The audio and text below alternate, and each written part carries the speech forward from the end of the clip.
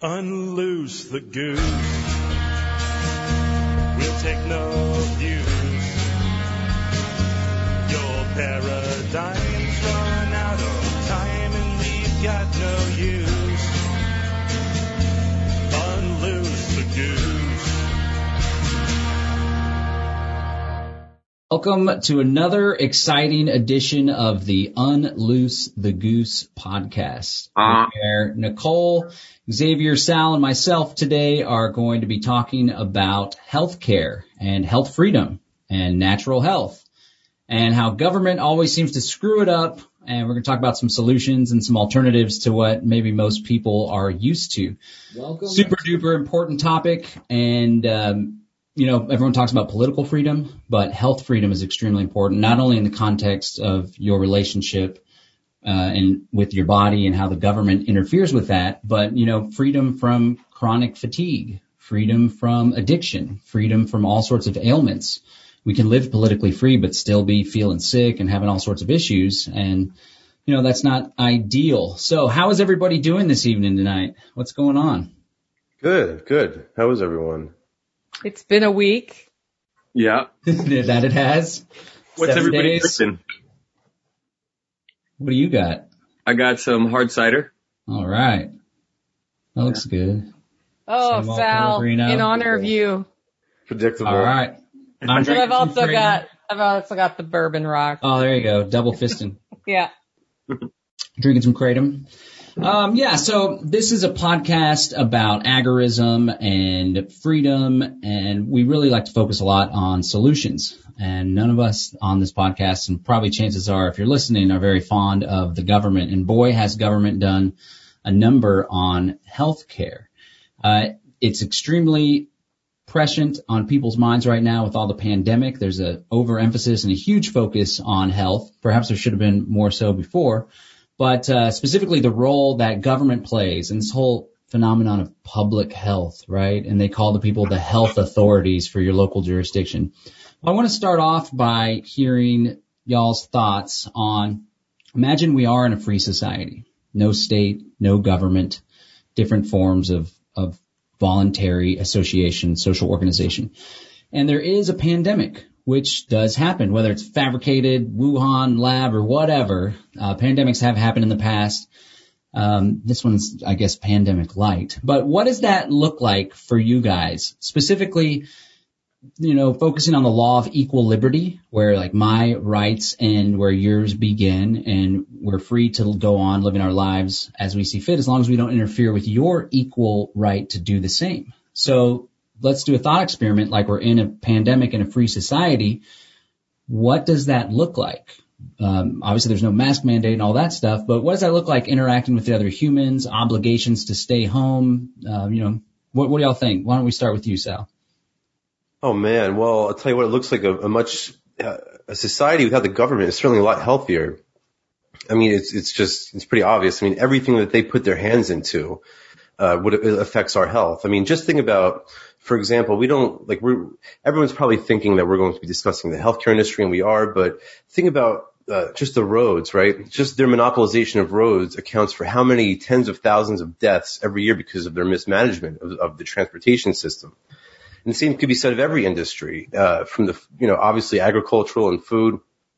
But to me, in a pandemic, I think that there is no role for the state no matter what. There is no legitimate role for them to play whatsoever. It all comes down to respecting the rights of the individual. That's the best way to cure a pandemic or any sort of, like you said, quote unquote, public health outbreak. Right on. So freedom's the answer. What's the question? Exactly, right. All right. What about you, Xavier? What about, this is to Sal, I want to follow that up because I get it. There's no role for the state to play. But what about, so this is healthcare, and what about being able to provide actual care? I mean, we've got private hospitals and everybody gets billed, and, the people who can't afford to go to a hospital, who need it because they have the pandemic or whatever flu it might be at the time. What then? Is it just survival of the fittest? Well, I think in a free society, healthcare would be a lot more affordable, right? The costs of healthcare are driven up by regulatory agencies. Right. So in a truly free society, it would be more affordable. We don't have that right now. Yeah. But I agree with you that it is unaffordable, but the reason why it's unaffordable is because of the state, right? So, like John said, the solution is more freedom, not more control. Right, because they have to have malpractice insurance and all of these other things that drives up their prices. Right. I'm not even really concerned about the tort reform, really. My concern, what I think is the primary cause of the cost of healthcare is the Obamacare mandate, right? Especially for young people, because they're being forced to subsidize these healthcare policies for older people who are a much greater draw on the system, right? They require a lot more healthcare resources because they're older and they're getting sick and they're dying and blah, blah, blah. Yeah. So the only way to pay for that is by making the young people who don't go to the doctor subsidize all that crap. So that disincentivizes people to have healthcare. I haven't had health insurance since they passed Obamacare because I remember I actually tried to sign up for it and they wanted like $373 a month. It was ridiculous. I was like in my 20s. I'm like, are you crazy? I would never pay something like that. I wouldn't even pay my bills at that point if they were that high. Yeah. So that was just my follow-up for Sal there, like for clarification. But in terms of what it would look like in a free society, the mask mandates that are going on now are unconstitutional. Even if we want to say that there is a state and they have any sort of legitimacy, the Constitution, has any sort of legitimacy, then what they're doing now with the mask mandates is completely ridiculous, especially since the virus is less contagious or less deadly than the flu, right? It's literally like bonkers. To have a free society with a pandemic, if I were to paint the ideal picture, it would be like what Sal's talking about in terms of healthcare being way more affordable, and another service and very, very important, a very important service, but that, within each community, there would be the respected healthcare providers within each, 280 people, before a system becomes a little bit untenable. Within all small communities like that, there would be those healthcare providers whose job it was to look for. Everything would be a lot more decentralized in my opinion, but there would be no, quarantining. There would be no forced quarantining. There would be a mass education. Like, hey, everybody, this is exactly what's happening. And you could count on that being the truth and not being a fabricated lie, to enslave you further. And people would then be incentivized to make their own decisions. Much like what happened when the outbreak first started happening in the United States. There were no mask mandates. There were no, quarantines and lockdowns. It was like, we suggest, here are the guidelines and let everybody be free. It's 15 days to stop the spread kind of thing. And everybody did. You know what I mean? 15 days. Yeah. That was 8 months ago. So, but I initially thought that the American population did an amazing job of actually distancing and being like, yo, we're just going to pause for a few weeks and just hang out. And for the most part, everybody really did that. And I was very proud to be an American at that point. So yeah, Nicole. All right. Fly the flag. All right. What are your thoughts, Nicole? I think in a free society, we would have a lot more options than we have right now for providing care to people who cannot afford it, alternative ways of trading for it. And I think anybody or any community in a pandemic would want to work together to minimize its impact. And I think people forget that. Mm-hmm. That nobody wants to get the bubonic plague and die a horrible death. And they certainly don't want to watch other people get the bubonic plague and die a horrible death. So there's this notion, that survival of the fittest notion, to some extent, yes, but I don't think it's just going to be a big screw you to everybody who can't afford care, because it behooves you and the community to care for people who have something as contagious as a viral infection.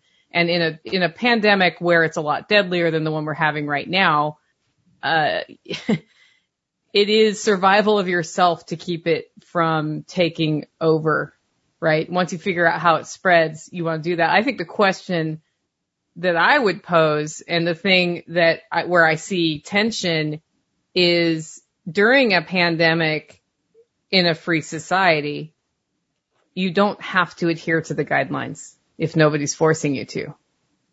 but you also can't force me to do business with you. And so if I decide you wear a mask in my store or in my home, I don't care how that's infringing on your freedoms. You just came into my store, right? Yeah. And I think there's been, I mean, on the mask issue, I don't understand why people get so triggered about masks as the thing to fight to the death over, but they do. And my opinion the whole time on masks was if a private business really wants it, they can say it. Yeah. It's private property. It's private property.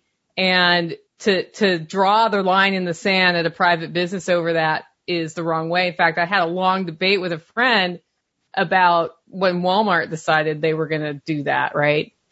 Because, it's like over my dead body, well, I put a mask in Walmart and it's against the Americans with Disabilities Act, and people are going off on all this stuff. And people I know who are liberty based are falling back on regulations that you're like, okay, but do you support that law all the rest of the time? And then is that really a free society? Yeah. Right. It's important to be consistent through and through. So then the other question I have is if somebody is that contagious and it's that deadly, how much responsibility do they have if they infect and kill 100 other people? Yeah, it does a lot of the time come down to personal responsibility. And then one of the problems is we can't expect everyone to be 100% personally responsible. And then there's all sorts of different information that people have and different views altogether.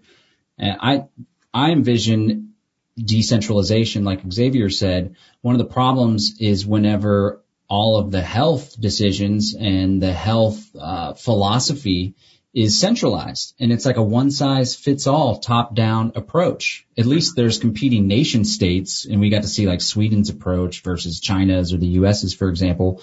But when I think of a free society, I think of multiple different free societies. If you have like a default template where people can experiment with different forms of social organization or governance, then there's more choice and different people will flock to different systems. So if it was decentralized, maybe there's like city states or intentional communities or whatever, then the people who I would choose to live with, and this is what we hope to do, are people that are way into natural health. And if a weaker virus or weaker pandemic comes along, then some people will just be like, well, we're going to get it inevitably, or if we get it, we're not really worried about it. Our grandparents are all healthy because we've been this long tradition of natural health. And then there could be another society that has a lower risk threshold because they practice more allopathic or more reactionary type medicine, or maybe because there's more sick people in that culture. So I think if we were to decentralize things, then people could act differently in a health crisis, and that would be okay because we're still doing our thing over there. You're doing your thing. But I would still expect people in my society, if they're sick or if they have something really hardcore like Ebola, to take it upon themselves to isolate or to self-quarantine, right? And other societies could be more strong about that, but it's all to each their own. Yeah, I wonder if two things. We're trying to move ostensibly. Oh, it must have been really We good lost what he him. was about to say because his internet glitched. You're back. The World Health Organization got involved. Yeah. There they are. My assumption is that we are trying to move to a class 1 civilization, right? A global civilization, exploring the stars, that sort of thing. That everything that I'm going to be saying comes from that basis. And I don't know if that's what you all think or feel, but is that from something? Is that term from something or some school of thought? Oh, yes. So class 1 civilization is basically, on the Khartiev scale. Like a class 0 civilization is barbaric nation states warring against one another. They haven't, traversed the solar system. Class 1, that's the class 0. Class 1 is, a global government and, transversing the stars and starting to, colonize different planets and things. So the assumption here that I have, and it might not be one that everybody has, but that we are trying to move towards a greater state of knowing, civilization, expression of civilization, all of that. And in that kind of a model, what you're talking about with decentralized, different,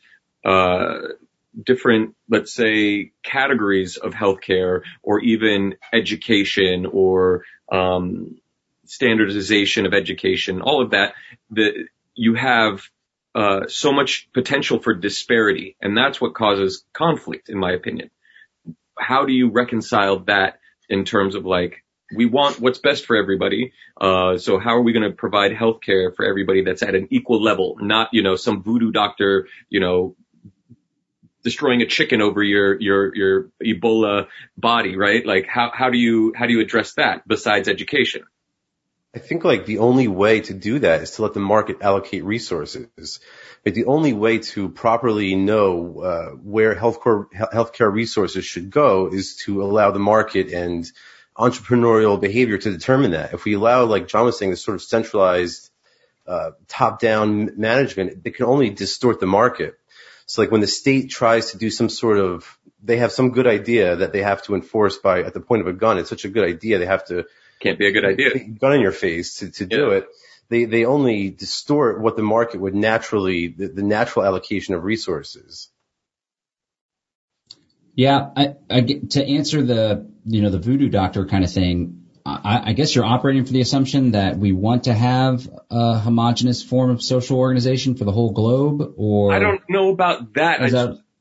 It's like, how do we get to a planetary peace without some sort of like agreed upon set of rules? Imagine the rule is leave us alone. We could probably get there. Right. I mean, is there a basic standard of care that everybody gets all the time? There should be, but should it be forced? I don't see how that can work. I agree.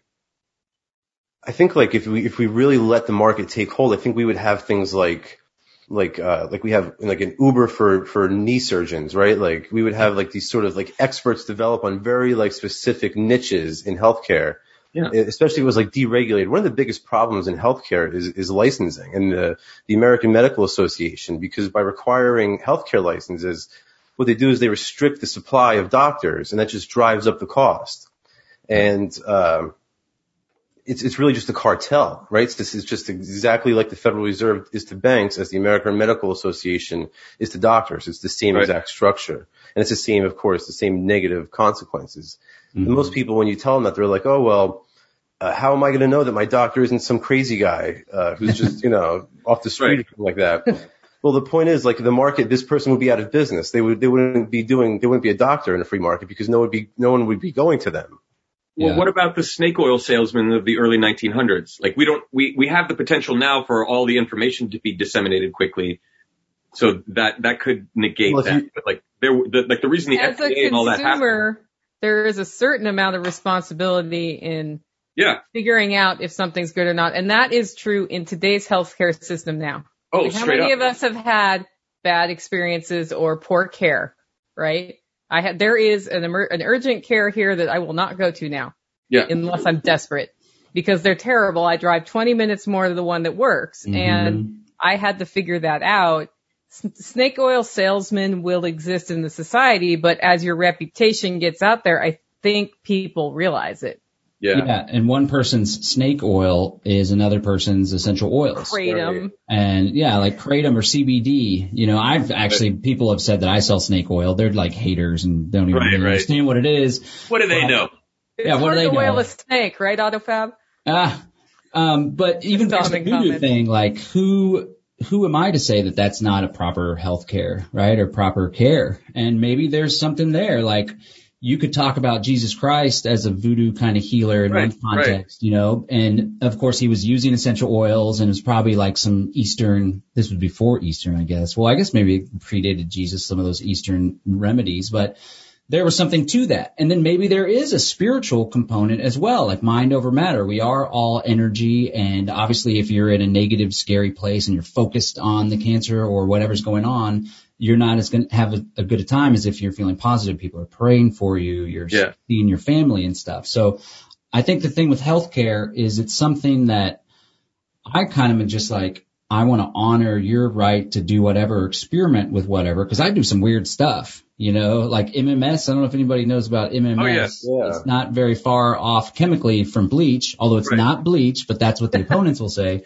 Right. And it really helps to kill pathogens in your body and not harm the good cells in your body, like antibiotics, for example. But people are put in a cage for that, So it's one of those things where I would hope other human beings would be civilized enough to give me that equal respect, because I want to give it to them. But people are brainwashed.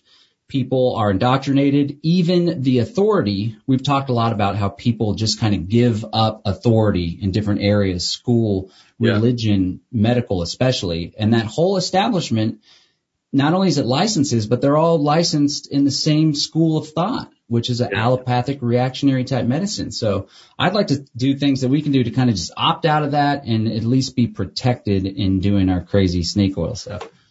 I mean, at one point, all new medicine was snake oil in the beginning, right? Yeah. Like, imagine the first guy who's like developing penicillin, and they're like, "What are you doing playing with fungus?" Like that eating mold. ends up being a weirdo. Right. Yeah, exactly. What about, how far are you guys on your journey to natural health, or you guys have any special diets you go along with, avoiding GMOs and stuff? And then whenever there is some sickness, are y'all into colloidal silver, or like, what's that world like for y'all? Well, I have used MMS. I found it to be really extraordinary. I have not had to go to a doctor for as long as I can remember. Unless I had like surgery on my knee because a pencil got stuck in it a long time ago when I was a kid. But it's a hardcore studying session there. Dude, yeah. I generally like take really good care of myself, and I eat less than what the FDA says, for instance, like the food pyramid. Yeah. F that. I eat about 1,000 calories, maybe 1,200 a day. I don't really keep track of it. And that gives the cells time to actually regenerate themselves. So if they're not constantly taking new information, they actually last longer. It's been proven in a bunch of different studies. So yeah, I do a lot of herbs. My wife is an herbalist, so we have like a great pantry of herbs for all kinds of different things. And just generally eat food as medicine, Yeah, you are what you eat. Yeah, I've basically the same story. I've tried all the different health, the sort of natural stuff. I just try to like eat right and take care of myself. I go to the doctor like once a year for like a checkup, and I've thank God, knock wood, I've been all right ever since. So that's awesome. I just don't go. Unless I'm dying, don't take me to a hospital. Don't take me to a doctor. Don't take me to anybody, because more often than not that I know more than them, but like I ask them a lot of tough questions and they're challenging, They're like, oh, you've been researching Google, haven't you, son? Right. DuckDuckGo. What about you, Nicole? You got any Tennessee backwoods remedies? I have an increasing number of them the longer I live here. So I recently was invited by somebody to learn what she calls old world remedies, and I haven't gone to her house yet, but I'm excited to do that because it's some of the same wild plants that I forage on a regular basis. So if anybody listens to my podcast, I do a featured forage every week, and it's usually something that I'm finding in Tennessee right now. And in this area, which since Xavier likes to go to North Carolina sometimes, similar abundance of herbal remedies just kind of grow. And then you can go collect them and dry them or turn them into tinctures. And since moving here, I've learned more and more and more about natural remedies. I put Western medicine in a place, though. I will use it. Like, I do get my female cancer screening every year.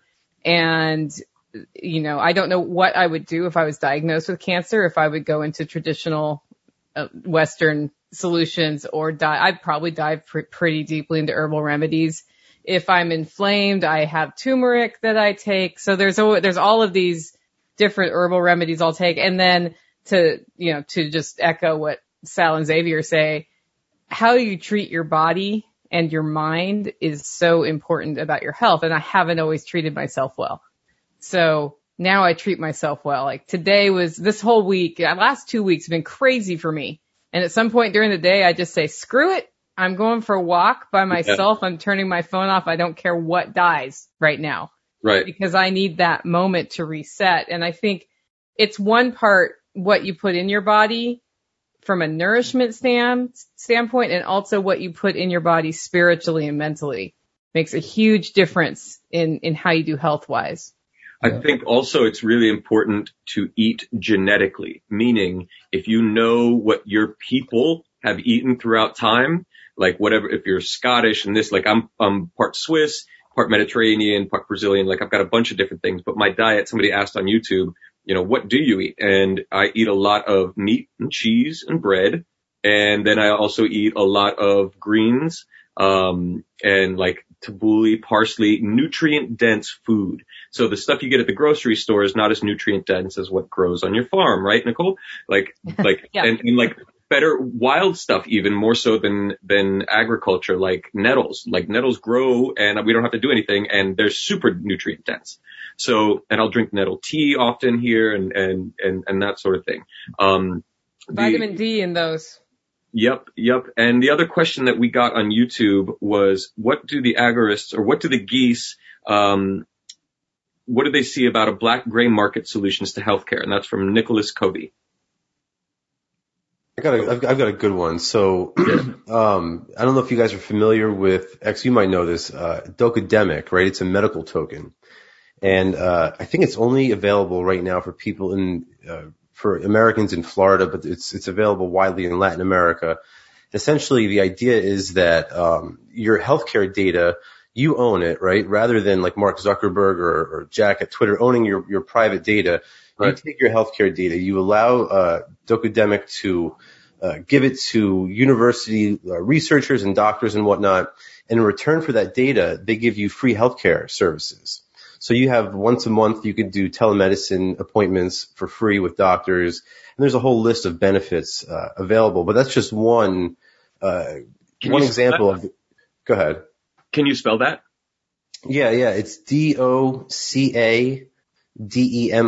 I think it's just called Doc Token is the name of the cryptocurrency that they use. Okay. So that's just one example of like a gray market solution. But there's also a lot of these. Like John was talking about, a lot of these herbal remedies, I think, maybe he can expand on this, are pretty good gray market solutions to some of the sort of backwoods government programs. The third thing real quick is like, look at, for example, the movie Dallas Buyers Club. That's a great example of gray market smuggling to get around FDA regulations to save thousands or hundreds of people's lives, or at least make them better. That's a good one. Yeah, I think it could be, well, Konkin had this really broad definition of counter economics, or maybe it was agorism, and it was like anything that's against the state, basically, which is pretty general. So in a sense, if you have this statist medicine, which would be those medicines approved by the FDA, big pharma, this whole medical, congressional, industrial complex apparatus, then anything that's not that would be counter-economic or would be agorist. And so anytime that you can help your body to heal itself through alternative remedies, through natural alternatives, I think that could be, that's against the state, because the state wants people to be sick. The state wants people to be weak. And the state and their cronies with the revolving door, they want to make money off of people that are sick and caught in that paradigm. And I have the privilege of, I don't know if it's a privilege, I have the right to do this, but whatever.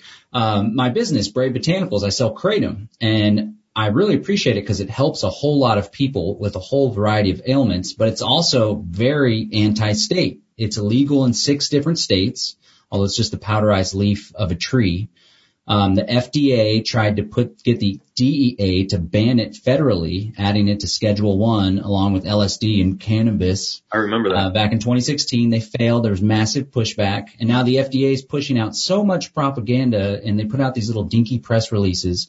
They do the same thing where there's like a COVID death, and it's someone that died from a motorcycle accident, but they had COVID. They were COVID positive. Well, they have kratom-related deaths, where someone got shot and they had kratom in their system. Someone died with heroin and fentanyl, and they had kratom, and it's a kratom-related death. But, it does feel good to offer that to people. And I think focusing on that, colloidal silver, MMS is radically anti-state. There's all these alternatives that are anti-state in themselves. And then getting out of health insurance. So I do a health share. We talked about it on previous shows. I think there's some interest from some of the audience. It's called Zion Health Share. Most of the health shares are Christian based, and they make you like vow that you go to church and that you're Christian and stuff, which, I mean, it wouldn't be a very Christian thing to do, but you could just mislead them. But I didn't want to do that, and I wanted to find a really solid one. So it's called Zion Health Share, and I pay like $207 a month. And the way that it works is if there's a catastrophic accident that's, an emergency, I have to pay up to $1,000, and everything else is covered by the network. It's perfect for me because I never go to the doctor. I don't have any prescriptions or anything. But I am covered, like if there's a car accident or a broken bone or a genuine need for that. And so one of the things that I want to do with the Freedom Cell Network is once we reach a good enough size for us to create our own health share. Now, it could be totally agorist and a voluntary thing. Maybe we tokenize it or something. Although it could just be a business that is kind of like a satellite, actually legal entity. I don't know what that's going to look like, but there's no reason why our liberty community and the gaggle of geese and the agorists and stuff can't have our own type of health share program, which would be anti-state for sure to get out of that system.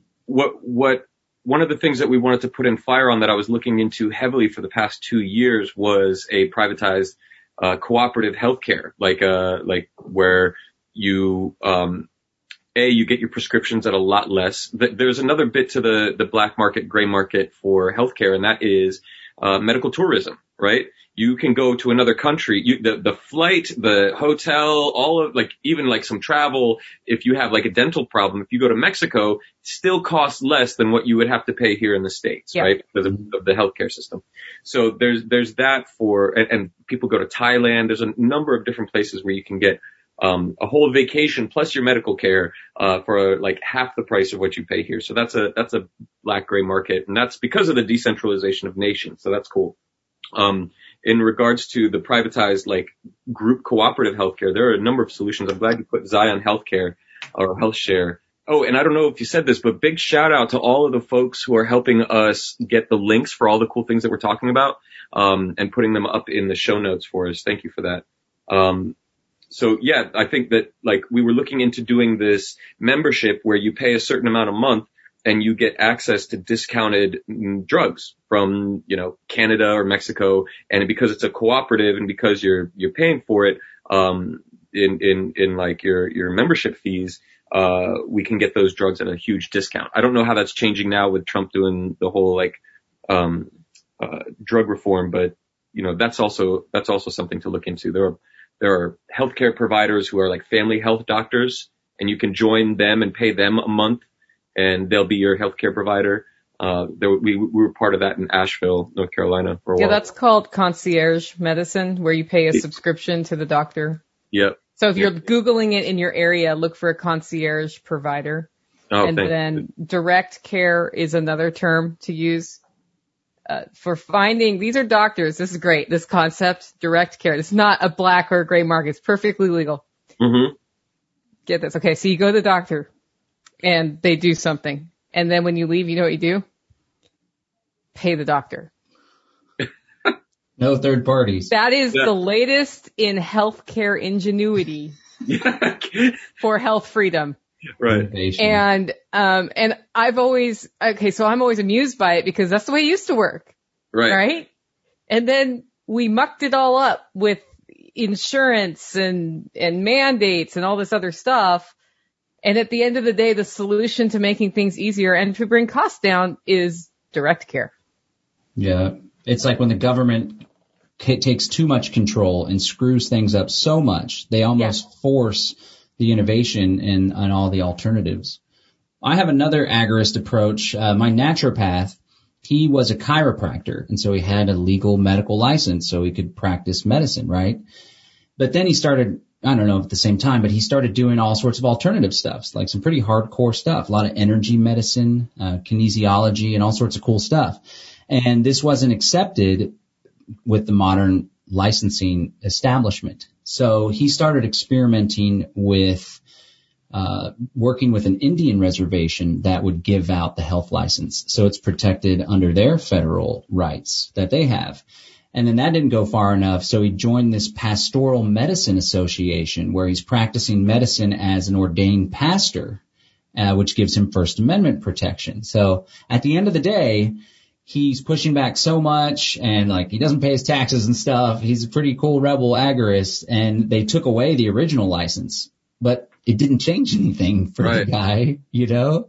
He also got blasted by some folks for not wearing a mask and trying to go to this canoe place in Austin, and people freaked out because they didn't want to wear a mask to rent a canoe. Right. And I was defending them, and they're like, you know, that guy doesn't even have a license, right? And I'm like, yeah, well, I have benefited immensely from this gentleman, license or not. We don't need your stinking badges. So there's always opportunity out there. The state forces all the opportunity. I know somebody who, two different groups actually, two different individuals. One has found, now get this is crazy, but it evidently works. Curing cancer with essential oils injected directly into the bloodstream. Now, YouTube's banning us right there. In the feed. I'm just saying, I know somebody who did that and it was working, and it was curing like stage 4 cancers. Wow. I do not recommend this. Do not go injecting yourself with. Don't put peppermint in your blood right now. Or disinfectant. Or disinfectant or bleach or anything. But they actually, and I might not be speaking to it correctly, but they used some sort of essential oil to do this, and not like your, whatever Datura or whatever the brand is. doTERRA, thank you. But and the way they had to do it was they had to become a church, and they legally were able to do this very quietly, and they can't, advertise it or whatever. And then the other was, somebody who was providing vitamin C, but I think it was colloidal vitamin C or, liposomal vitamin C, right? Like you can go get emergency packets or, vitamin C over the counter, but it's like citric acid. It's not real, bodily available, bioavailable vitamin C. And this person creates their own, and you have to join a membership, and they actually vet you. They'll do background checks on you and all of this stuff because it's super private, and they could totally get into trouble for it. And they're able to provide liposomal vitamin C in a private club, basically, where you have to join the club and attest to the fact that you are of sound mind and body and all of this and making your own choices as a human being. So there are ways around all of the state in terms of healthcare. And many of them are legal and many of them are gray, right, areas. Another gray approach is not to frame it as a cure. C word.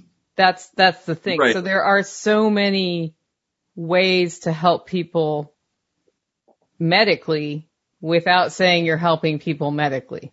Yeah. And so so I'm never sure what line on the podcast to go over for things like something as simple as mullein tea, which helps with colds and respiratory problems and asthma and all of these other things. I can't say it cures those, or I can't say it helps with those, or, like the language around it is and framing seems to make a bigger difference about if the hammer comes down. Because when we're talking about gray solutions or gray market solutions, we're pretty much talking about, I don't want to be noticed. I don't want to be noticed enough that the FDA comes in with their guns and smashes all my jars of tea. Right. Basically. It's a fine line. Which sounds absurd, but it's not. It is not absurd. And so that goes beyond just the herbal approach into people finding prescriptions on accident and stuff like that. Yeah, like elderberries are a great antiviral, and they're sold as an antiviral. And it's like $50 for a little bottle like this, and if you know what they look like, it's really easy to go harvest them, put them down into a tea and add some honey, and boom, you've got the same thing that you could buy on a shelf for $50. And that is shipped over state lines as a remedy, which is great. Lock them up. Yeah. Y'all are criminals. So Exactly. It's education, right? It's accessing education, thinking critically, thinking for yourself, trusting in your intuition, not worrying about what the rest of the herd thinks, but being able to educate yourself and find the right kind of solutions, right? Yeah, listening to your body is critical. You got something, Sal? You're about to say something? I was just going to say, I think, like, when we talked about, like, what are some Agora solutions, right? We're just talking about voluntary exchange. So find a medical professional that you like, whose values coincide with yours, that you trust, who you think is a smart person, and, trade with them. And that's what I do. I just I use one primary care physician who I really trust, and I think we're on the same page. And, I'm not an expert, right? So when I take my car to the mechanic, it's because I don't know how to fix it. It's the same thing with the human body. If there's something wrong, I go to a professional. Right. So. Right on. I think, so I try to avoid the doctor like the plague, and only when it's like super duper severe. For example, I had tooth problems for the longest time, really bad tooth infection. And I created this C word for it, for the dental carie. It was colloidal silver, activated charcoal, xylitol, and then bentonite clay, activated charcoal, xylitol, and then you use colloidal silver to turn it into a thick paste, and you pack it on. Literally for like 3 or 4 years, this was a tooth I got a root canal on. It would bother me. Then I got a root canal. I didn't want to do the root canal because my ex-wife, her mom had major nerve damage from a root canal. But even when I got the root canal, it still continued to bother me. So this tooth pack would work. But until the tooth pack didn't work, and it got so bad that my jaw was like completely swollen, totally problematic. I had to have emergency surgery. So I think there is a place for the medical doctor, the MD, the allopathic, for emergencies especially, or for checkups if you want to get your advice from the MD. But there's also there's been a de-emphasis on the natural health and the Eastern school of thought, and the idea that when our body is given the proper nutrients and avoiding toxins, the body can miraculously heal itself. Maybe it's not a miracle at all. A lot of people don't know the history of that. It was actually the pesky Rockefeller Foundation who are like at the nexus of all this hardcore tyranny and growth of evil government. They funded medical schools and started adding the allopathic Western medicine branch and slowly started minimizing the influence of the Eastern natural school of thought and the nutrition even. And they had a big role in shifting that in large part. They had a big role in big pharma becoming a big thing. And now fast forward, here we are today where traditional medicine, it's kind of like conventional food is the food that has the chemicals and stuff, Right. And so we're like seen as weirdos for doing the stuff that's been done for thousands of years. Yeah. But I think people just need to know what's out there and try to become your own authority and to listen to your body. Weston A. Price did a whole book on proper nutrition, and he went to go prove essentially that our Western diet was better than the old diets of the around the world. And he went proving that the people of Africa and Australia, that they probably had horrible dental problems and everything. And it turned out they didn't.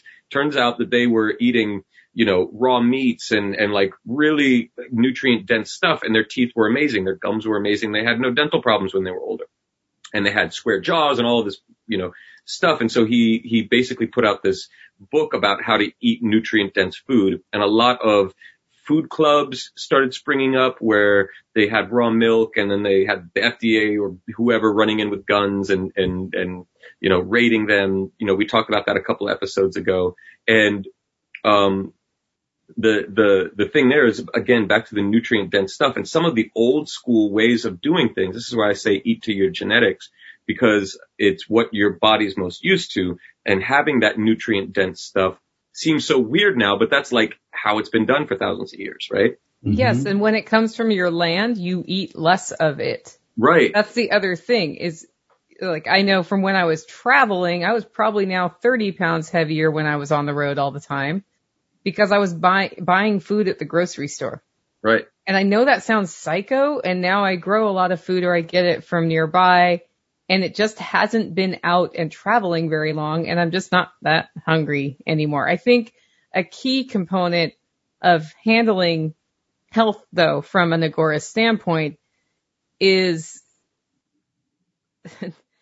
if you don't need it, then you don't have a problem. And so there's almost like this desperate drive to stay healthy just so you can stay out of there, right? Yeah.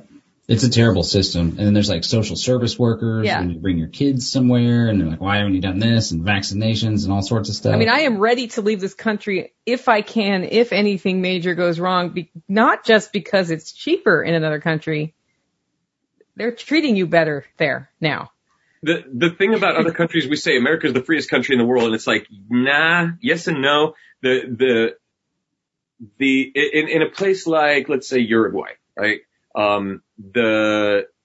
The technocracy there is not as widespread as it is in the United States, and the infiltration of the state is not as widespread because there's no impetus for it. There's no, like, let's try to control it, because everybody's like, fucking do whatever, right? And so, like, the laws might be more impactful or authoritarian, but the people enforcing them just don't. It's like, who cares, right? It's like, if you're not hurting anybody. So there, in a lot of old world countries or whatever, there's still a lot of that sort of, like, if it's not bothering anybody, like, why are we going to, bust somebody's ass for this? Whereas I think here in the Western world, where, you've got so much social media, so much media in general, like, fucking with people's heads, it's almost like it's more dystopian in a supposedly free society. And that's what makes it so ironic, just to tie that point back to what John was saying about, isn't it funny how people look at, like, us as we're crazy, as we're crazy for preferring natural health solutions, when they're the crazy ones for trusting politicians to have any control over their health care. Right. These are the same people who dropped a nuclear bomb. They've committed genocides multiple times.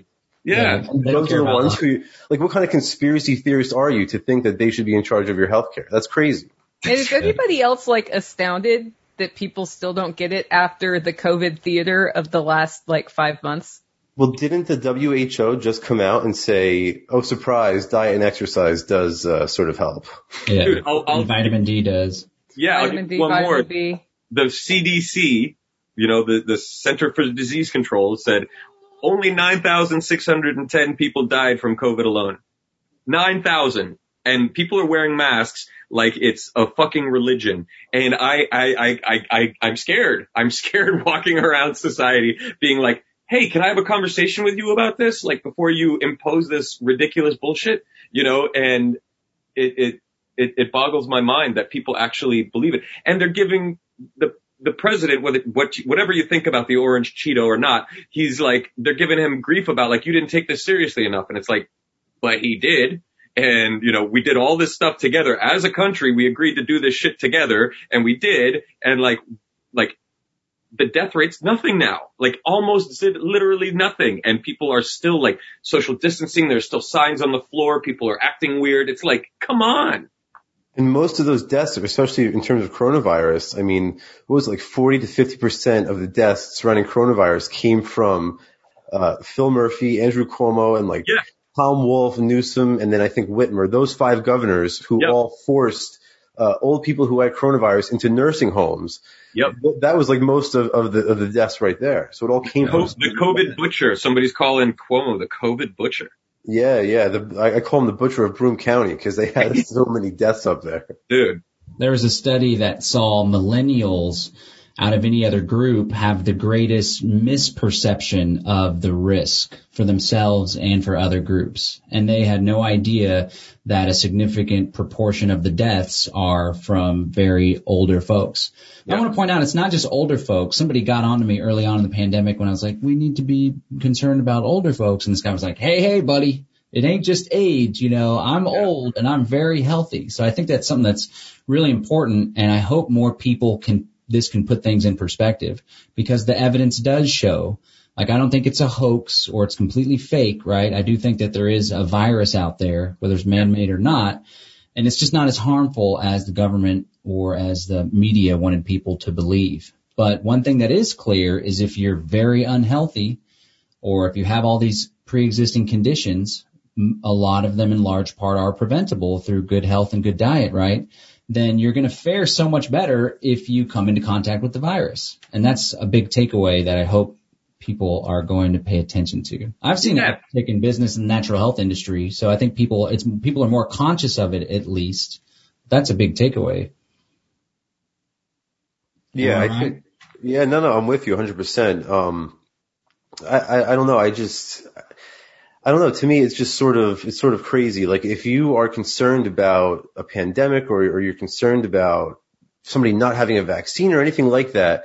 You are free to stay indoors. You're free to close your business and stay home. No one told you you had to come socialize with the rest of us. Yeah. It's just if I'm not afraid, then that's on me. So you have no right to impose your health decisions on me. You can't tell me I have to muzzle myself. Right. Unless, like Nicole said, I'm in your house or I'm in your property or something like that. That, of course, would be the one exception. You only have control over your own body.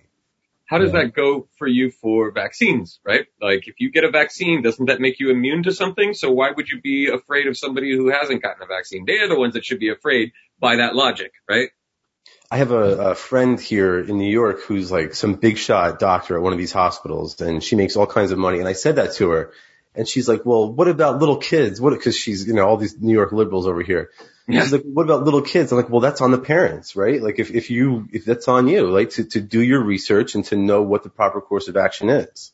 And little kids are barely even getting sick from it. They had to invent this like inflammatory syndrome when they realized people weren't really concerned for their kids because no one's getting sick. So everyone always calls people selfish if they don't want to wear a mask, right? And I participated in this. Yeah, they do. That's the thing. Also, if you don't get a vaccine. And if you have social distance. Had a flu shot, and I'm selfish. Yeah, and if you continue to go to events or to spend time with people outside of your pod. Wow. I went to this protest, and it's crazy that this is a protest these days. It's peak 2020, but we went to a watering hole in Austin, Texas. It was actually Alex Jones that encouraged a whole lot of people to go. Love him or hate him, I'm not a big fan, but I thought this was cool when he was getting involved locally, pushing back. And so you're required to wear masks when you're at this outdoor swimming area. And then the city closed off these hike and bike trails, and you have to have a reservation, and you have to social distance and stuff. So Jones stormed it down. I shared this like live video. It was like 3.5 minutes showing the scene. Yeah, it was really cool and beautiful, and it was a lot of Trump. Most of the people were all Trumped out, but it was still a cool scene, and I appreciated the non-cooperation. And so, man, it ended up going super viral, got way more views than my normal Facebook Live videos, and a good chunk of it was people that were inspired, supportive, hoorah, it's good to see this. But there was a lot of people, because some other people shared it, and they're like, these are super spreaders. And they were on there extremely hateful, hoping that I get COVID and deny me medical access, and in 2 weeks there's going to be a huge surge from this, and you're selfish. And, I'd like to flip that around. It's not selfish to go about your life, to have personal responsibility over your own health. What's selfish is to expect everyone else to stoop down to your level of fear or your level of risk, right? And Sal was saying you can stay home, you can shield this, you can shift that, but to expect everyone else to. But then the question comes down to, what if it was like a 1918 Spanish flu? Well, everybody would effing know. I mean, if it were a real fucking pandemic, there would be fucking evidence everywhere. Yeah. Like there would be people dying in the streets and hospitals overflowing. Like, what? Remember in the beginning, they were showing us pictures. Sorry. Remember in the beginning in Hong Kong, people were dropping dead in the street. Where are they? Why isn't that happening? I haven't seen that. Yeah. Right. That never happened anywhere else. That was some good propaganda right there. It could have been. I mean, that's what a communist nation does the best, propaganda. Yeah. Well, and there is a reason that we all stayed home for 2 weeks, because it worked. Yeah, that's what I said. Like, I even posted on Instagram. I stayed home for 6 weeks. Yeah, seriously, we were up in the mountains. We're like, F this, I was not afraid of the virus because we have elderberry, we have all these things that we do to take care of ourselves. I was afraid of like how people were going to respond, because it was scary to watch those videos in China, and it was scary like to the rest of the world when like Iran, like everybody was dying there, and then Italy, like I have friends mass graves and stuff. Yeah, it was serious in Italy, like it was a real deal. And their hospitals were overwhelmed and all of this stuff.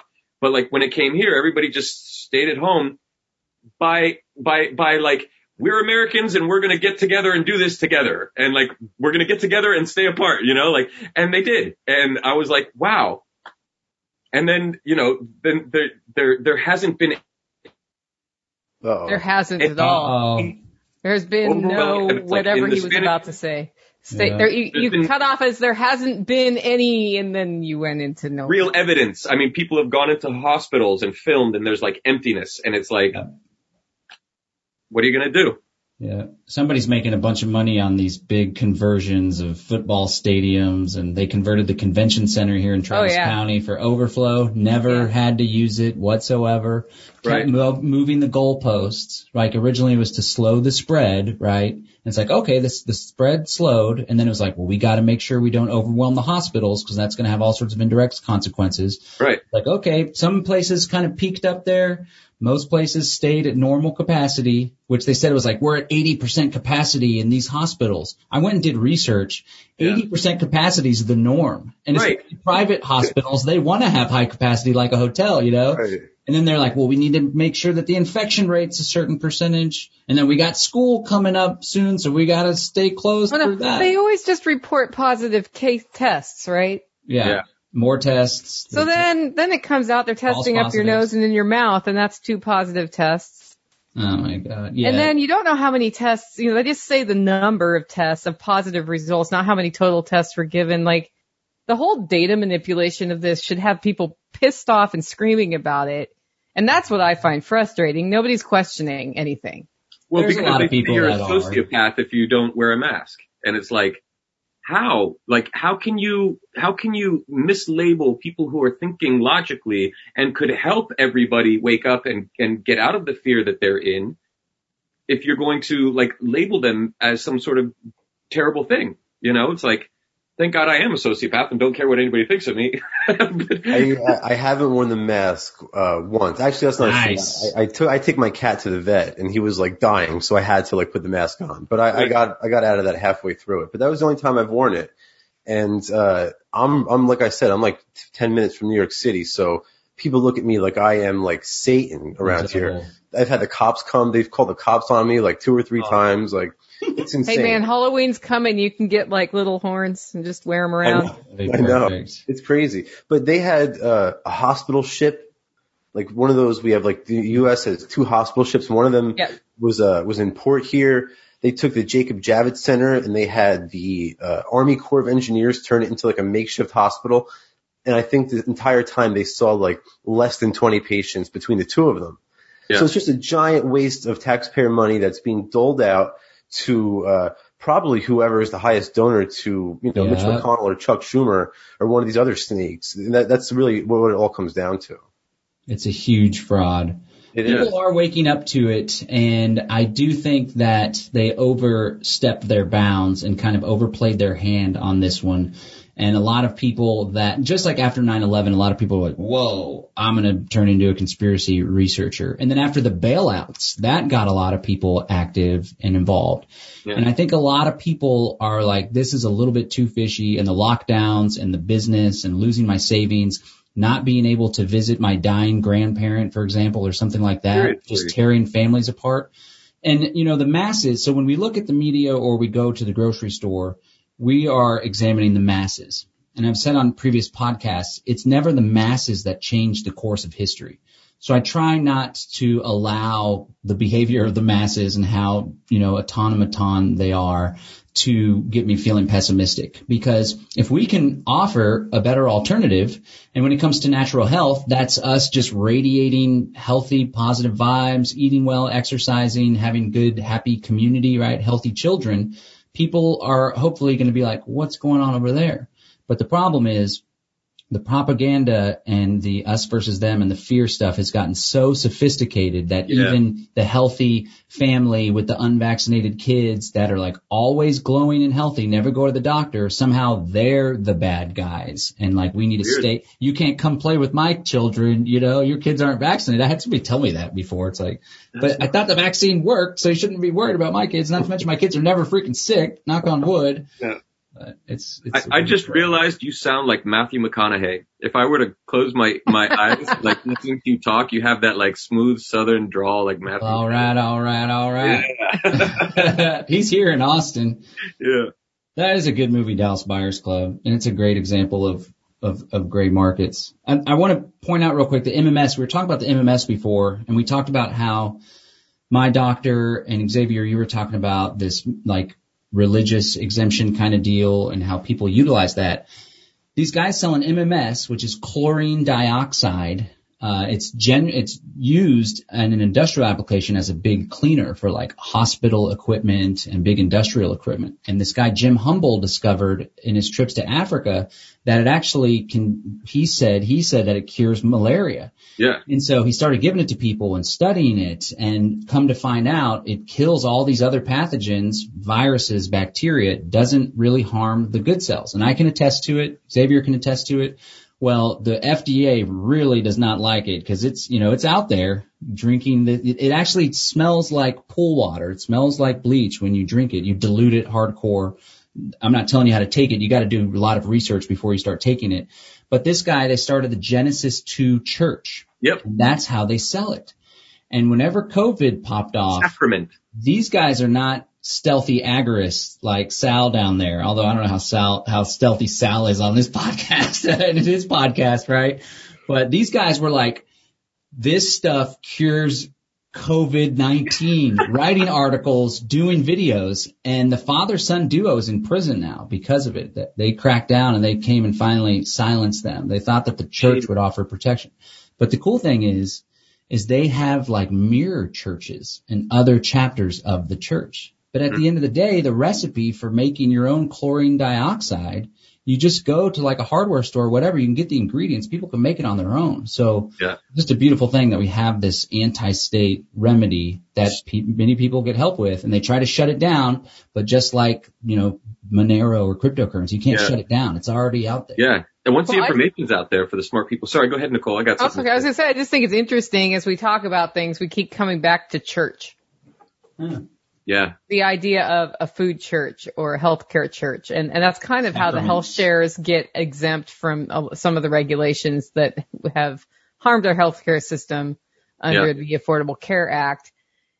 I wonder at what point we can talk about what that looks like, because that concept of becoming an agorist church is one that we could play with and have a lot of fun with, but it does not all hail protect us. It does not protect us from everything, because just because you are a church doesn't mean you're going to be above the law, and it's hard to figure out where those lines are as you start going down that road. Yeah. So there's an interesting mineral out there called quinine. It's in tonic water, gin and tonic, right? And they've found that basically that drug that nobody likes to tout anymore, even though it works, and the people who produce the most of it in the United States were killed mysteriously in their house, hydroxychloroquine, it's proven to work for arthritis. It's proven to work for, I know people who take it for arthritis. Somebody had asked about that. What do you have for arthritis in the YouTube chat? For decalcifying parts of your body, right? Getting rid of calcium deposits. Some people say it's good for the pineal gland, but it's also for lupus and some other really interesting things. And the main ingredient is quinine, right? And the best way to acquire quinine in nature or in our food supply is through grapefruit rinds. And if you take grapefruit rinds, take the grapefruit out of it and then just you just simmer the rinds in like simmering water for a couple hours. That water is full of quinine. You add a little bit of honey to it and you take that a couple times a day, and then you're getting more than your daily dose of quinine. And that's been, I think, scientifically proven to help prevent viruses. I don't know specifically about COVID, but there's been a lot on the internets about all of that. So there's another interesting do-it-yourself kind of, I don't want to say cure, but, There's a lot of them out there that are like that. Like there's all sorts of different, like if you got to do your research though, because there's so many different, substances and herbs and naturally occurring fruits and vegetables that have so many different effects. And if you really delve into it, you can go very, very deep into it. Yeah.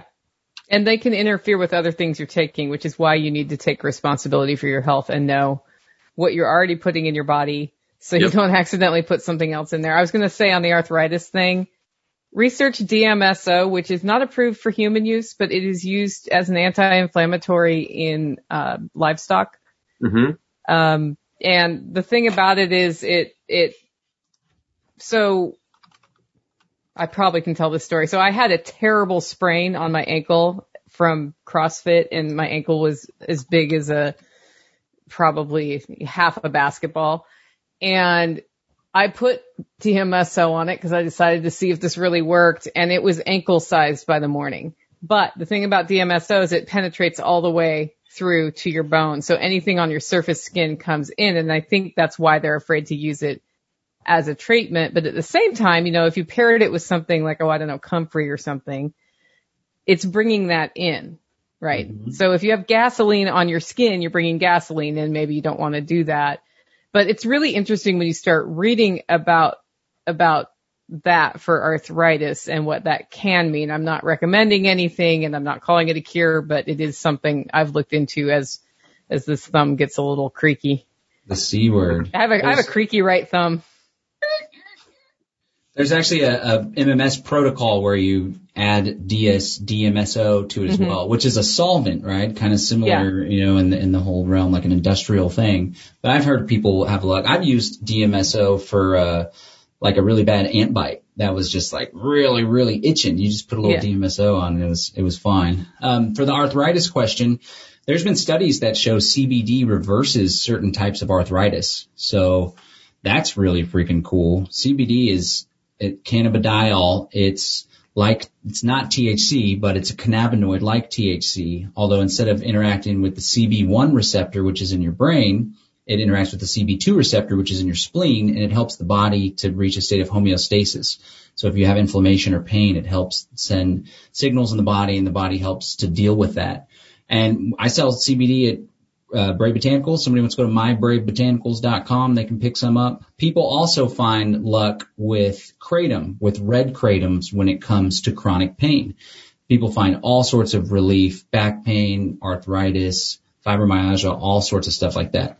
I'm not a doctor. This is what my customers tell me, right? And the funny thing about that whole thing, the big no-no words with the FDA is you can't say treat or cure a disease. And the way that they just completely broaden that is if you speak about anything that stems from a disease, like pain or trouble sleeping, that could be tied to some disorder or whatever, or the pain could be tied to the arthritis. And you can't even, when you start to bring that whole world up, it's not an approved remedy, then you could get into trouble. But I like to share stories that people have. So we also sell the kratom. It's red kratom that a lot of people have luck with in that regard. And I did create a coupon code because I had a feeling kratom would come up. Not that I would insert it in there, but it's germane. But if people want to use unloose as the coupon code, then they can get 10% off on that. And you can always try a free ounce of kratom at freeounceofkratom.com. I can't believe we didn't think about this earlier, but when Nicole, you had said something about it's useful for animals.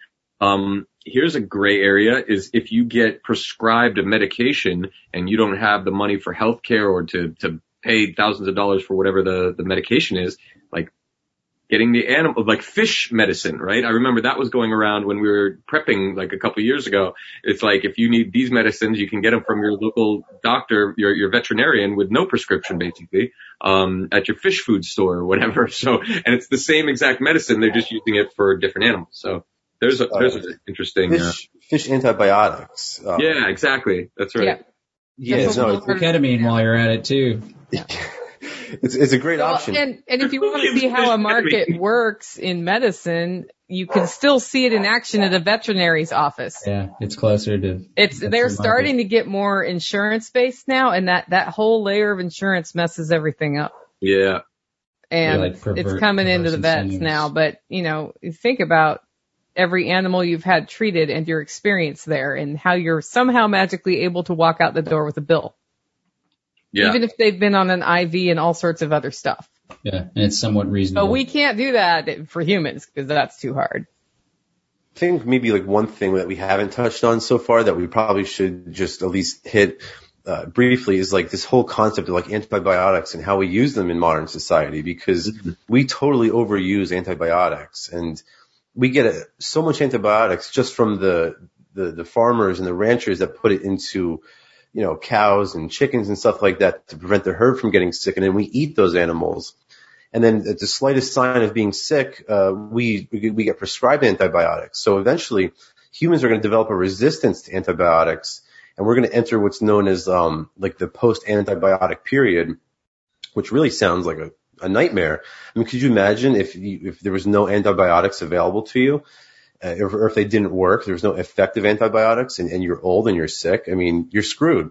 So it's really important that people take it in the proper way. They don't overuse or abuse antibiotics. Or underuse it. Right, true. Doctors like to just throw out, like, you come in with something, they slap out some antibiotics, and there's even been instances where they'll just throw out 2 or 3, not even knowing which type of antibiotic is germane for whatever you have, not even necessarily knowing what you have. And you make a great point about the overuse. It not only does it create the resistant strains of viruses or bacteria, but it also kills good bacteria in your body. And I like to, when governments intervene in the market, they create all sorts of distortions. Same thing when you intervene in your own body and you throw off the natural gut microbiome. That's a very beautiful thing. When it's allowed to flourish, it really takes good care of you. And a lot of our immune system is in our gut, most of our immune system. So yeah, definitely there's a time and a place for it. But unless you're in that place, try to keep it natural the best as you can. Colloidal silver is an antiviral, antibacterial, antimicrobial, and there's all sorts of studies and research on that as well. That's a good alternative to. But it'll turn you colors. The blue man, the gray man. The blue man, yeah. I've seen blue men before from. It can. Yeah. The Smurf man. I have a sanitizer coming in from overseas, the Balkans area, that in their country has been proven to last on surfaces for 60 days and kill every virus, right? And for 60 days. And that, I think, will revolutionize the market here in the United States. I mean, imagine the amount of scrubbing and cleaning that people are going to do at schools and hospitals every night, and being able to have a sanitizer that would be able to last for even 30 days, right? But this one lasts 60. So I'll probably announce that someday, in the near future here. But there are a lot of really interesting solutions out there. You just have to think for yourself, trust your research, do some research, have more than, room temperature IQ, and be able to research, look at things and figure out what will work, what won't work. Think for yourself. I think it's also an attitude. Just because a doctor says take this medicine, dude, you need to ask more questions, first of all. And secondly, you need to do some more research to see what the result of that is. Because it's very easy to get in a situation, especially if you have a complicated problem, that you're seeing more than one specialist. They haven't really come up with a comprehensive approach. And next thing you know, you're taking 20 drugs, some of which might conflict with each other. I think the hardest part about our healthcare system at this point is that you have to run it. And you're not the expert necessarily. I mean, I'm the expert on my body at this point, but to Sal's point, I'm going to a doctor when I go to a doctor because it got out of my realm of what I can take care of. Right. Exactly. I mean, it's the same with lawyering, right? If you have some kind of issue and you need legal representation, to just sit there and be like, I trust my lawyer, then you're not taking part in your own litigation or in defending yourself or prosecuting somebody for doing something wrong against you. It's like you have to have that accountability for your own life. You can't pass that on to others. The more you do that, the more you get into a statist sort of totalitarian system. And I think everybody wants an easy solution or somebody else to take care of things for them. And that's just not how life works. Yeah, that's good. Also, I think agorism and entrepreneurship are really heavily intertwined. So, so try to think with almost a business mindset, right? What if you have a great idea that relates to health or something like that? Bring it to market, see what happens. It's not always easy. I do a lot of e-commerce, and one of the things when this whole coronavirus crap went down was I decided I was going to start selling those UV sanitizer lights on Amazon. Because people, it works really well. Yeah. It has over a 99% effective rate to killing coronavirus, but you can't say that because, you'll go to jail, right? And it ended up being such a disaster because the EPA considers these things pesticide devices that I couldn't even import them. So I abandoned that whole business plan right off the bat. But it just goes to show you how difficult they make the provision of healthcare products and services and devices to the average consumer. And that, of course, just drives up the costs of other similar products and whatnot. Yeah. I can't But even take if you want it, you can find it. That's the other thing. Yeah, if there's a will, Like there's if a you way. figure out there's a thing you need to get and it is not legal to get it, if you decide to find it, you can get it. There's some Legal somewhere. who's trying to get it to you. Or there are people growing flowers that are called poppies all over your county. They're called. What you do with the poppy after you get it, it's up to you. They're called soldiers. Afghanistan. Yeah. I like how you were saying that, Xavier, like, don't give up that responsibility. And I like to encourage people to at least have a baseline level of knowledge when it comes to how your car works, when it comes to how your body works, when it comes to how the law works. Then when you bring on the expert, you at least know the language that they're speaking, know what they're talking about, and you can tell when they're not pulling a fast one on you. So it's good to kind of be a Renaissance man in a variety of things where at least you have that base knowledge where you can keep up with what's going on. You can make sure you're not getting taken for a ride, and you can help steer the ship the way where you want it to go. Also, like any expert that you do choose or any professional for anything, right, for healthcare or for your car, they should sort of coincide with your values, with what you're trying to accomplish. So if you don't believe in Western medicine, then don't go see a Western doctor. See an expert in naturopathy or something like that. Acupuncture, whatever. Right. As long as they have a permit. Yeah, as long as they have a permit, given to them by the government. If there is such a marketplace of ideas and there is such a marketplace of options and opportunities for the agorist looking to get proper health care. We talked about, travel, right? Being able to do, going to Vietnam or Taiwan or going to Mexico, medical tourism, they call it. There's private healthcare groups. There's memberships that you can join for lower cost medicines, though I don't know how effective that's going to be now. There's private care doctors that you pay directly, taking your medicine and your health into your own hands by researching healthy antivirals and increasing your mineral intake while decreasing your food intake, like Nicole had talked about, growing your own food. So there's a number of ways that you can take your health into your own hands. And as an agorist, I guess I'm an agorist, I've known the word, but like when Jack was like, "Hey, you want to be on this podcast?" I was like, "Yeah, let's talk some cool shit." This has been amazing. Like I'm talking with people, like-minded people who I feel, why isn't this the norm? I'm learning this episode basically, and I've kind of known it my whole life. I've always been sort of on the outside of the circle, but I thought that everybody was like me in this way, right? And that everybody thought for themselves, but like, this whole year has been a clear indication that no, it's like people need to learn to take agency and not proxy their thinking or their decision making to somebody else simply because they have a degree. How many people do you know that have like drank their way through college? Like, would you want them being a doctor? Dude, having your eyes open puts you in the minority position nowadays. It's crazy. Yeah.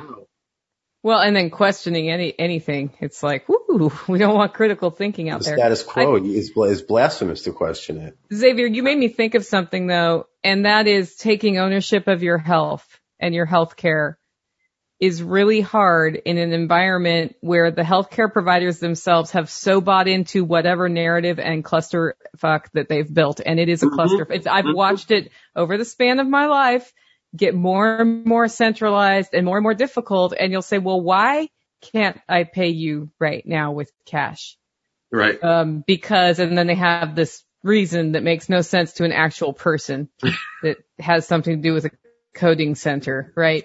And so when you are also sick, it is very hard to advocate for yourself. So I think it's also very important to know who it is and to have several people who can help you through a serious illness, advocate for yourself and keep your principles moving forward so that you can get the care you need. Because if you just fall back on yourself and then you're undergoing some sort of physical thing that has your senses are not there, or you're in pain all the time, if you don't have that advocate, it's a lot harder to get through all of the like ridiculous science fiction-esque movie control sorts of things that are going on in our healthcare right now. Because one thing we didn't talk about tonight is how bad it is, and that's great because we all know how bad it is, but it is insane. It's like it's double talk the whole time you're in certain situations or in hospitals. It's horrible. It's why I don't want to go to one. It reminds me of Alan Dulles' quote for the CIA, and I don't know if I remember it exactly, but it's something like, "We will have succeeded as our mission as the CIA when everybody believes a lie, like whatever everybody believes is a lie." Wow. And it's, Yes. yep. Like And they really have to, and I think there is, not to be all patriotic, because remember, I have not been a patriotic individual up until like March, basically, because like I've seen videos of General Flynn saying this is the last stand on earth, and it's in so many ways it like really is. Like we are the last country that has, a lot of guns besides the Swiss, and we are, and we have way more guns than the Swiss, and this spirit of like, we grow our own stuff, or we did. That's what the revolution was all about. We grow our own stuff. We want to determine ourselves. We don't want to pay taxes and have somebody else decide how we are supposed to conduct our affairs. And so that spirit of freedom is something that is like, I think in all of us, and then in the people who listen.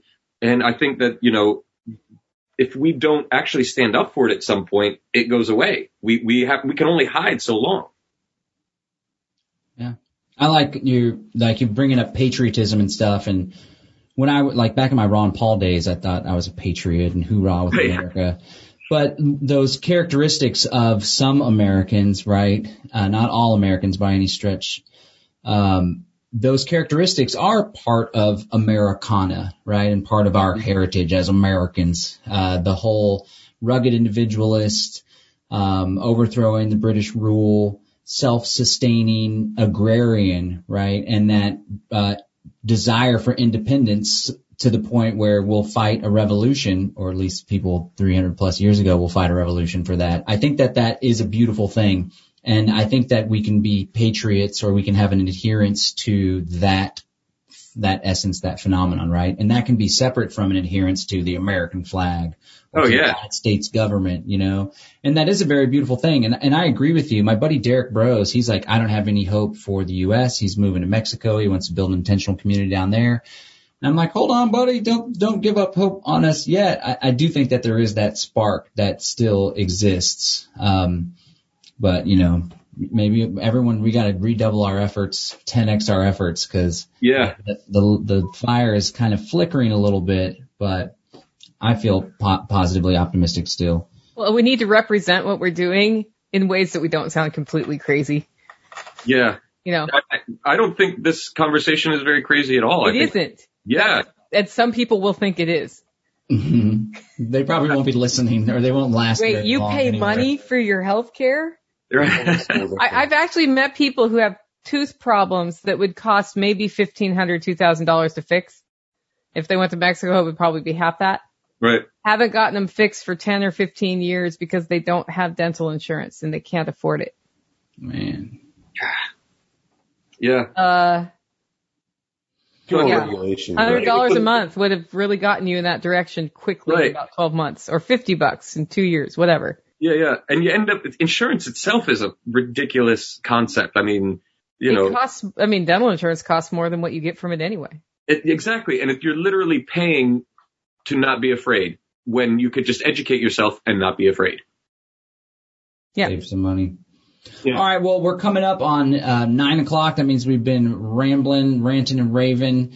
Not sounding crazy, sounding totally normal and coherent. We didn't have any really good rants tonight. What's up with that? I mean, I kind of went off a little bit on the whole on patriotism in America.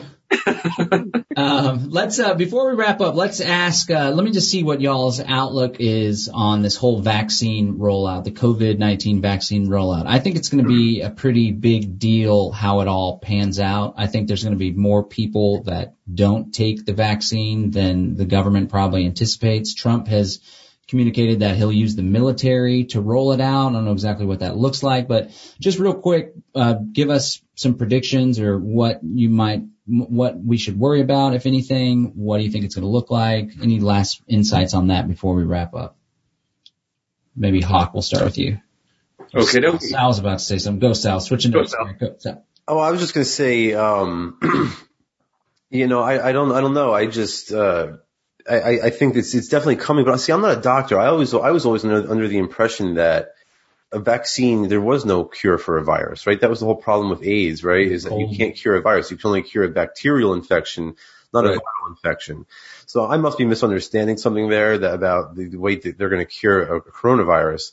That seems like a really big medical breakthrough that should have much more attention paid to it. Unless, like I said, I'm misunderstanding something, but I will never be vaccinated. The government will never inject my living body with a foreign substance.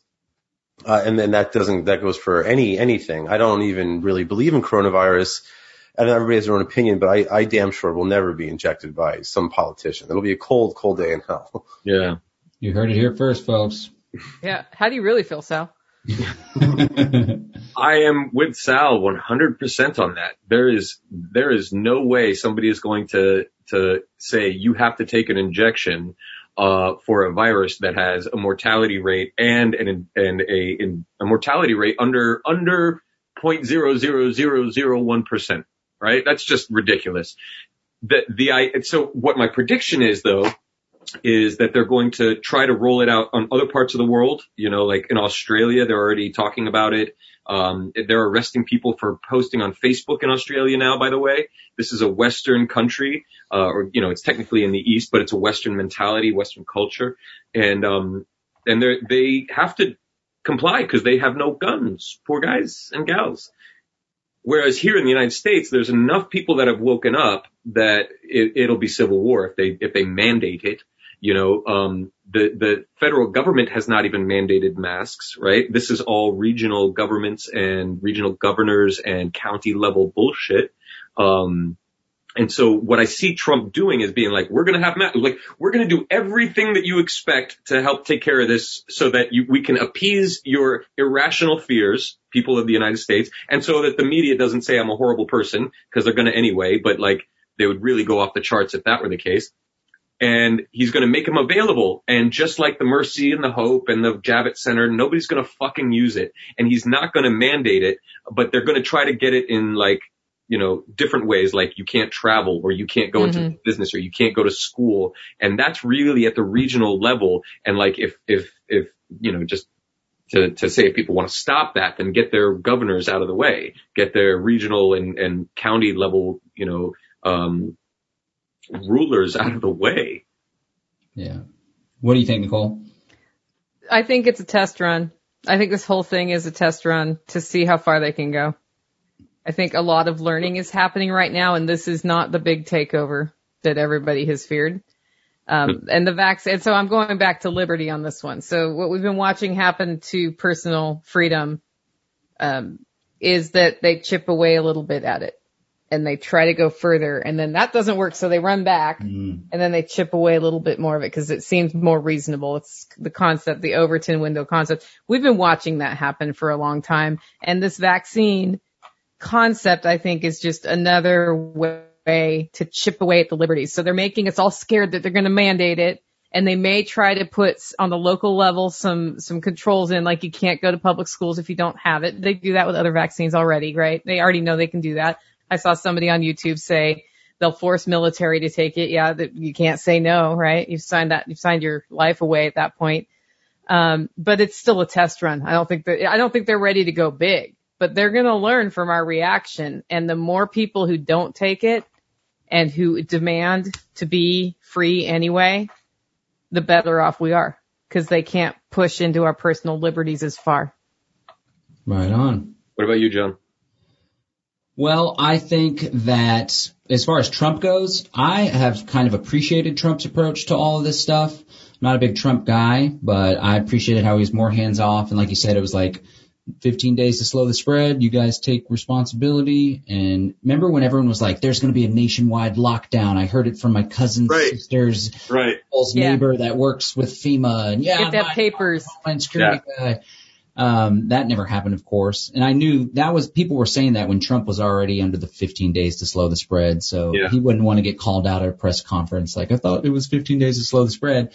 So I'm not worried about the federal approach as much as the local and state, especially in liberal Democrat controlled cities where they have no problems overreaching on your rights. And I do think that there's going to be a privilege kind of deal, taking away privileges like travel, entering this particular store. They did it with Real ID Act when they forced compliance with the Real ID, which is like a national ID that has this common biometric schema. Yeah. And they said the states that don't comply or the people that don't comply by X date can't fly and can't access federal buildings. I don't know why you would want to access a federal building in the first place, because if you have a federal trial, but so I think that they might try to roll something out like that. But I think Nicole is right in that the more people that resist, the better it is for our cause, for the skeptics out there and the critical thinkers. Yeah. But I think they're just going to continue to do the frog in the boiling pot mentality, which is another image that came to mind when Nicole was sharing her thoughts on it. But we just, we got to resist. And I think we'll wrap up there. I want to wait 1 second. To that end, September 11th and September 15th, I've seen both of those days for Burn Your Mask days that are going to be nationwide Burn Your Mask protests, which is like, hell yeah. I mean, I've even seen like posts and people being like, I want them all back. I demand all my rights back. I want to be able to travel through an airport without having my wife and children groped and prodded and x-rayed. Like, I mean, people are starting to wake up. A lot of people. En masse.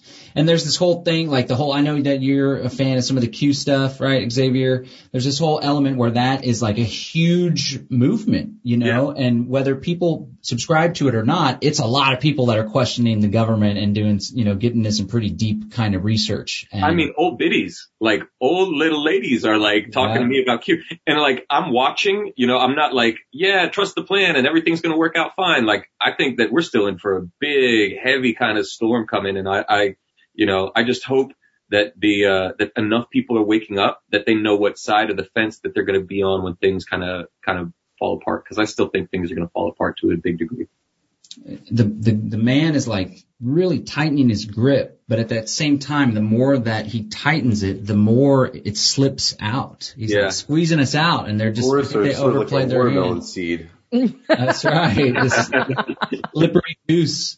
That needs to be a t-shirt, Sal. Thank you, Nicole, Sal, and Xavier. This has been a great edition of the Unloose the Goose podcast. I want to thank everyone that tuned in to us live and everyone that's listening on the podcast or after the matter on YouTube. Check out unloosethegoose.com. You can join our Telegram chat. There's links to the Facebook group. You can also subscribe to our newsletter. And I want to shout out again, I think it was Melissa and some other folks are putting together the show notes and going through the old podcast and gathering up all that stuff. So thank you so much. We really appreciate that. And I'm going to end it on a quote from Michael Badnarik regarding mandatory vaccines. He says, if you want to force me to take a vaccine, you bring the syringe and I'll bring my 45 and we'll see which one leaves a bigger hole. Like that. Thanks. Peace, guys. Unloose the goose. We'll take no